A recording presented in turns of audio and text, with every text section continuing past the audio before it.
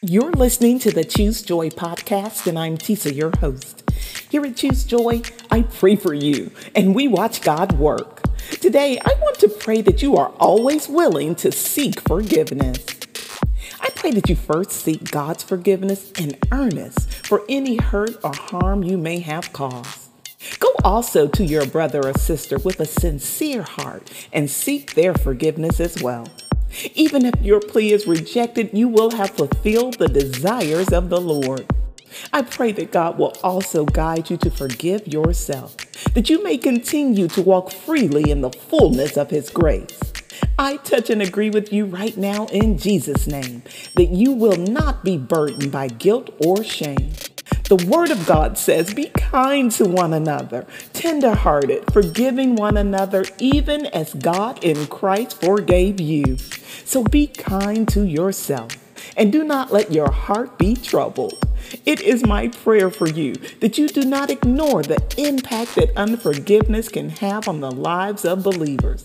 But let your heart always find the good and the God in yourself and in others. And now, Father God, we declare you to be our Redeemer and our Savior. We are grateful for the new covenant and for the remission of our sins. We have come before you today, seeking your power. Lord, let us be strong enough to receive rebuke, admit when we are wrong, repent, and seek your forgiveness. In the name of Jesus, we pray. Amen. Thank you so much for praying with me here today at Choose Joy with Tisa. As believers and followers of Jesus, we are pretty good at forgiving. We know how to turn the other cheek and trust that the Holy Spirit will both convict and guide us. We are even good at pointing out the faults of others and taking the seemingly high road of forgiving them. But this 30-day challenge is about going higher in the Lord. That means that we have to also be willing to seek forgiveness, which requires us to admit that we have made a mistake, either knowingly or unknowingly.